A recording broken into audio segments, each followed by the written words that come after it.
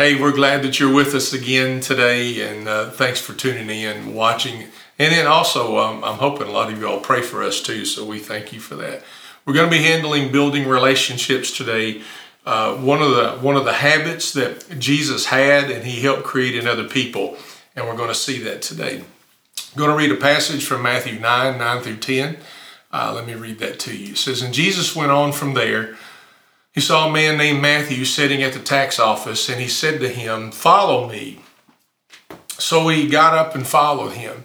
While he was reclining at the table in the house, many tax collectors and sinners came as guests to eat with Jesus and his disciples." Let's pray together. Father, I pray that you help me to be a plain preacher today, so plain that a child would understand me. I pray that you would lead me by your Holy Spirit. If there's a word of knowledge that you give to me to speak to a person or their situation, if you prompt me with it, I want to be obedient to speak to it. And then, Lord, you will remind me, as everybody that's listening or watching today, that you see all of us, but you see me differently because I am a teacher of your word. There is a greater and a more strict judgment on my life, and I know that, and I accept my place in rightly dividing your word. It's in the name of Jesus that I pray, in his name that I preach. Amen. We're in a phase that we call reconnect, reorganize, and rebuild. It's really a plan coming out of the pandemic, and I know the pandemic is still going on, but we're seeing light at the end of the tunnel. So we're going to reconnect, reorganize, and rebuild. We're in the reconnect phase of this, and today's sermon is going to match right along with where we are as a church. In this passage, Matthew 9 through 10, really get the scenario. Matthew's a tax collector. He's in his booth. Where he is located is probably an intersection of people and commerce and everything else, so he can collect the taxes. Just be real advantageous for him to be there. So he comes up to him and he says, "Follow me." In other Gospels, we get a bigger picture of this passage. He follows the Lord. He surrenders to the Lord and he follows him. And he goes to his house. Matthew goes to his house, and he is there and he invites friends. He's there with Jesus. He's there with the disciples. He's there with other tax collectors, and he's there with other sinners. I find it really humorous. It may not be as funny as I see it to be, but it's in the passage of Matthew where he's talking about his own story, by the way, his own life story, that he has got tax collectors in a different category than sinners, and it may be in a worse category. So I find that interesting as you read the text. But here they are, and there's this incredible mix of people there. There are movements that many denominations and parachurch organizations like Campus Crusade for Christ, and they call them Cru, and others, they have what's called Matthew parties. And a Matthew party is created to celebrate the salvation of somebody, but it's also created to have this beautiful mix of people. That they have mature people there at the Matthew party. They have people who have just come to Christ at the Matthew party. And then they have people who are absolutely outside the believing world. So there are believers, there's new believers, there's mature believers, there's unbelievers at the Matthew party. And so that's what they're referred to as. And I wanted to start off and use this as our text today to show you that Jesus is about building relationships with people. And I want to show you, there are many, but I'm only going to take 3 situations today and leave you with the 4th challenge today about how he went about building relationships and what he did. So one of the first things I want you to pay attention to is that Jesus made building relationships a priority. He did that as he discipled the disciples, and he taught the disciples to do exactly the same thing. You and I have to take steps toward building relationships. We have to initiate that. We can't run off in a corner over here and just live our life off in a corner. We are called to engage in relationships with people. So how do we do that? How do we do that? Well, we've got to take a step toward it, number one. Two, we do this through conversations with people. I know you can tell me that you're introverted, not extroverted. You're shy and you're timid and you're not outgoing, and this is just your personality. But I want you to begin to look for these divine appointed conversations that you can have with people. So how do we do it? We do it through conversations, and really showing people that we're interested in them, asking good questions, but really listening more than we are speaking. It really becomes important to learn how to listen. Where do we go about connecting and building relationships? Well, what we teach at our church, and they teach it a lot of other places, is where you live, work, and play. You're already in these three places anyway, and learn to begin these relationships and have these conversations with them. Why? Because I want people to be connected to Christ. And there's a deeper answer to why that I'm going to give you here in just a few moments. There was a group of people who would use door-to-door communication to present their belief system, and they just did door-to-door, what we called confrontational. You would call code contact. They just have an address and they go knock on the door and they present their belief system. And they started paying attention to their data. And in their data, they found out they had only one conversion for every 1,000 homes contacted. That's not a good percentage. But what they also found out from their data was that their friendships that they were building with people were producing a conversion rate of 50%. So the cold door knocking, I'm not saying it doesn't happen. I'm not saying that God can't tell you to go knock on somebody's door. I'm not saying that. But this was just their choice of communicating their belief system. Wasn't paying off. And when they found out that creating friendships with people was producing a conversion rate of 50%, obviously it showed them which way they needed to be able to go. I want to give you a quote from Dale Carnegie. And Dale Carnegie had his techniques of teaching people, especially in the business world. And it comes from a book that it's entitled How to Win Friends and Influence People. It really is an old read, but it's still about people, and it works today in present time. He said, you can make more friends in 2 months by becoming interested in other people than you can in 2 years by trying to get other people interested in you. You want to know how it happens?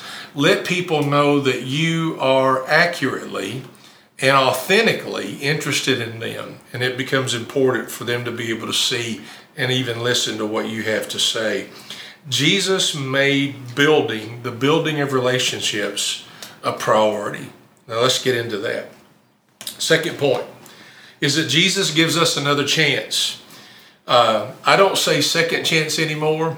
I used to say that a lot because he gives us more than a second chance.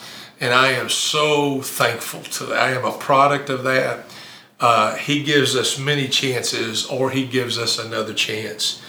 I'm going to read to you John 8, 4 through 11, and it is the passage where a woman is caught in the act of adultery. Let me remind you, she's not caught in the rumor about adultery. She's caught in the act of adultery. All right? Please get that in as you understand this story. Let me read it to you. They said to him, "Teacher or Rabbi, this woman was caught in the act of committing adultery." Remember, it's not a rumor, it's an act. "In the law, Moses commanded us to stone such a woman as this. So what do you say?" And they posed the question to Jesus. They asked them to trap him in order that they might have evidence to accuse him. Jesus stooped down and started writing on the ground with his finger. We don't know what he wrote. I've had many people say what they thought he wrote. Some people thought he may have been writing scripture, something from the Old Testament, or the Torah, or the law. Some people are even more creative. They're like, maybe Jesus was writing the sins of the people who were getting ready to stone her. We don't know. But whatever he's writing gets their attention. Let me just tell you that, okay? I can tell you that for sure, and I'll show you in a moment. Verse 7. When they persisted in questioning him, he stood up and said to them, The one without sin among you should be the first to throw a stone at her." Then he stooped down again, and he continued writing the second time. When they heard this, they left one by one. I don't know if he's writing their names down. I don't know. But it caused them to be able to leave, whatever it was that he was writing, starting with the older men. Only he was left with the woman in the center. And when Jesus stood up, he said to her, "Woman, where are they? Has no one condemned you, or where are your accusers?" And she says, "No one, Lord," she answered. And he goes, "Neither do I condemn you," said Jesus. But hang on. You're going, "Man, he just gave her a free release, a free ride." Yeah, he did forgive her, but hang on. He says, "Go, and from now on, don't do this again." Or in the passage that we're using today, it says, "Do not sin anymore." He gave her another chance. Jesus is about relationships. He makes relationships a priority, but he wants to give us another chance, just like he did this woman. A pastor by the name of Ron Parrish at Hope Chapel in Austin, Texas, even where our daughter lives. He's not the pastor there now, but as far as I know, he's not. But he made a quote in one of his sermons there. He says, "Jesus had a sinner-friendly attitude." I want to go back to the Matthew party, that you and I may just want to gather believers. But guys, listen, I think you need to have a good mix as you build relationships with believers and with unbelievers. You must have a good mix, and you must have a wise mix of this. The wisdom needs to come into play here. But the picture of it is that I do want to have a sinner. I didn't say a sinner liking or agreeing attitude. I said a sinner-friendly attitude, as given to us in a quote by Ron Parrish. When our Savior knows that he can take anyone and save them, and then through the Father they become his sons and his daughters, I want to be a part of that. Why am I a part of the ministry? Is it to grow a church campus or to grow a seating capacity? No, that's personally not my desire. My desire is to see God at work in people, build relationships with people, and watch the Holy Spirit quicken or make alive their very life. I said, I want to be a part of that. And he's asking you to be a part of that, and he can let you. He lets you be a part of that. And just remember, not only are building relationships a priority, but he also is a God who gives us another chance. He gives it to you, and make sure that we bestow that message to other people, that can happen to them too. Third, Jesus built relationships into his death. I got to tell you, I'm excited about point number 1 and point number 2, but point number 3 is a beautiful picture for me. And it's a beautiful example of Jesus. When we see this beautiful example of Jesus, we get to know and we get to understand who he is and what he does, and he carries it all the way through. I want you to look at Luke 23, 42 through 43. He even continues building relationships until his death. So building relationships is a priority. Please understand that as we build relationships, we are giving the message that God gives people another chance. And then he even keeps giving this chance and building relationships even into his death. Look at Luke 23, 42 through 43. Then he said, the thief on the cross is saying this. Then he said, "Jesus, remember me when you come into your kingdom." And Jesus said to him, "I assure you, today you will be with me in paradise." Do you see that beautiful encounter? Even on the cross, he is still building relationships, and he is still giving people a second chance. Man, that's why we named our church Hope Church. You know, because he is a God of another chance. I did say second chance, didn't I? I'm sorry about that. But a God of another chance, because he gives you more than two. But he gave this thief on the cross another chance. And man, I'm preaching here today to let you know that. I mean, that's even to the end, at the cross, his death, he's still seeking and saving people. That's what saviors do. Saviors we don't have a savior to avoid us. We don't have a a Savior to condemn us. He doesn't condemn us. He says we who don't believe are already condemned. But he came to save us. That's what Saviors do, is they seek and save people, and they give you the opportunity. So building these relationships are imperative, and they're needed, and they're urgent. And we see the picture that Jesus made building relationships a priority, that Jesus gives us and other people another chance, and that he was building relationships unto his death. Why? Why is this important? Do you remember I asked you earlier why? Why do we want to build relationships? I told you I was going to give you a deeper answer later. I'm there now. We want to connect people to Christ. Yes, absolutely. All the way across the board. But I want you to look at Ecclesiastes 3:11. Let me read it to you, and there's some things in here I need to explain. Ecclesiastes is a book of questions, and also a book of trying to understand time, trying to understand purpose, being here, trying to figure it all out, which we do that. Let me read this passage to you. He has made everything appropriate in its time. He has also put eternity in their hearts. Key line there. But man cannot discover the work God has done from beginning to end. So we've got three things there. He has made everything beautiful or appropriate in its time. I'm going to say this, and Tyra's going to amen, because we've been saying this for a long time. But this is part of her saying. I'll give her props for this. But we serve an on-time God. Amen. I knew that was going to happen. I didn't make her do that. We've just had this discussion a lot. He has made everything appropriate in its time, beautiful in its time. Second part, he has put eternity in our hearts. Why? Why do we want to build these relationships? Do I connect people to Christ? Absolutely. But that can sound so trite sometimes. But God has got every person on this planet thinking about eternity. I don't care where they live. Because it says he has put eternity in their hearts.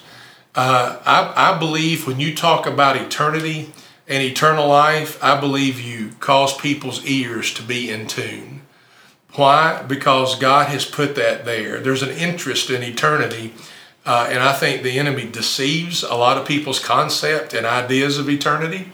There's no doubt that he does that. He wants to quench that understanding of eternity, or he wants to make it deceptive and what eternity actually really is.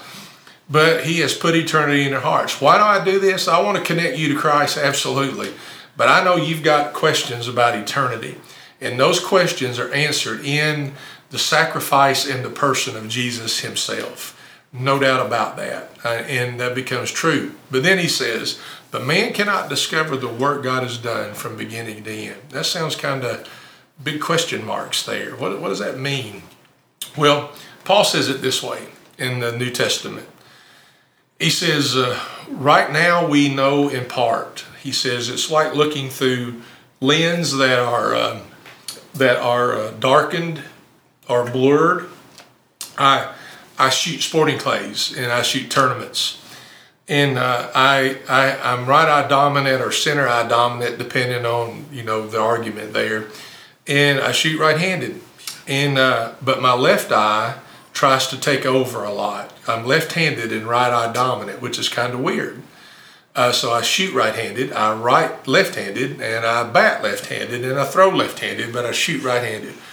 Here's why I'm saying all this. One of the ways to overcome that is to put or smear my left lenses, to put tape over them or smear them with chapstick, which I've done, because my left eye tries to pick up and my left eye battles my right eye. Here's what I'm trying to say. When I do that chapstick stuff all over my glasses, I can't see nothing. Do you understand what I'm saying? Which is the point. It makes this eye not be able to pick up. And when I hear that in Paul, that's what I envision. It's like trying to look through glasses that have chapstick all over them. It's just blurry. He said, we know in part, but one day we will fully know and understand. It's going to be in eternity, not an eternity, I mean in eternity, for me to be able to understand the full span of time. It's going to be there. I know some things, but I only know in part. One day, Paul says, we are fully going to know. I don't know everything that God is doing. There are some mysteries, and Paul says this over and over in the New Testament. There are some mysteries to God. I'm just going to give you one of them. You're like, well, what are they? Let me give you one. Suffering is one for me. I just can't handle people suffering. It really does bother me. And I've got a big question of God, how do you work through all that? There's a mystery in there for me. One day I'll fully know. One day it'll fully be okay. But I have some questions about suffering. Do I have some questions about God? No. Because He has made the plans that He wants me and you to know, He has fully revealed to us. That is the plan of salvation. That is the plan of Jesus, His Son, the work of the Holy Spirit, the mission of the church. There are a lot of plans of God that we know and He has revealed to us. But then there are things that He doesn't have to reveal to us until we get to eternity, where we will one day fully see a bigger picture. Does that mean God's not good? It doesn't mean that at all. It means God is good, but He's allowed us to know what is necessary for us to know. And He's put eternity. I got this actually from Dan Grider. I think Dan, who's had a voice in our church and our discipleship culture here, that he has put eternity in our hearts. Why do I want to build a relationship with you? I just want you to know that I love you and I care about you. But I also want you to connect to Christ. And even bigger is you have questions about eternity. And I believe we have answers about your questions in and through the person of Jesus. That's why I want to connect you to Him. Why is it important? Why is building relationships a priority? Why is He a God that gives another chance? Why did He build relationships and give more chances even on the cross? He set that example. Why? Because eternity is in our hearts. And secondly, eternity is at stake in every one of us. So we make those conversations that we have that are Jesus-centered. One thing I read is really interesting is we'll often talk about the church, but we won't talk about Jesus. And I'm asking you to make your conversations Jesus-centered, not just church-centered. Not what the menu of your church is doing, but about the person of Jesus Himself. So we are in a reconnect phase. So I'm going to give you a challenge. If you're listening to me today and you've never connected or surrendered to Christ, I'm going to ask you to do that today. He is the answer to all of your eternity questions. He is there. And God has revealed to you your way of salvation is through the person of Jesus. Let's reconnect to Jesus. I'm talking about a rededication. I'm talking about right now while you're listening to me.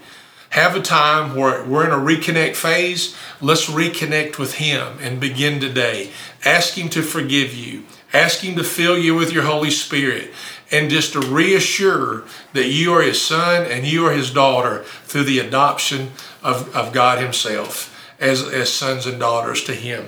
And then let's reconnect and connect with each other. Let's begin reconnecting with people that mean a lot to us. And then let's connect to other people that we don't know. Why? Because God's placed eternity in their hearts. And the answer to all their eternity questions is through the person of Jesus Himself. Lastly, this is the last request that the Lord has given us after the resurrection. It's called the Great Commission. You know it, Matthew 28:19-20. Go therefore and make disciples of all nations, baptizing them in the name of the Father and the Son and the Holy Spirit, teaching them to observe everything that I have commanded you. Remember, I am with you always, even to the end of the age. Why did I give you that? Not only on the cross was He building relationships and giving a thief another chance, but His last words to us after the resurrection is to go and make relationships with people, do it with all nations, Why? Because they have questions of eternity and He has the answers to all of their questions. Make it centered around Him. And then let's me and you go. Let's change the world, okay? Because we can. He says we can. Just remember, I love you. What do we say to each other? Grace and peace, and make sure you live in both of them. God bless you.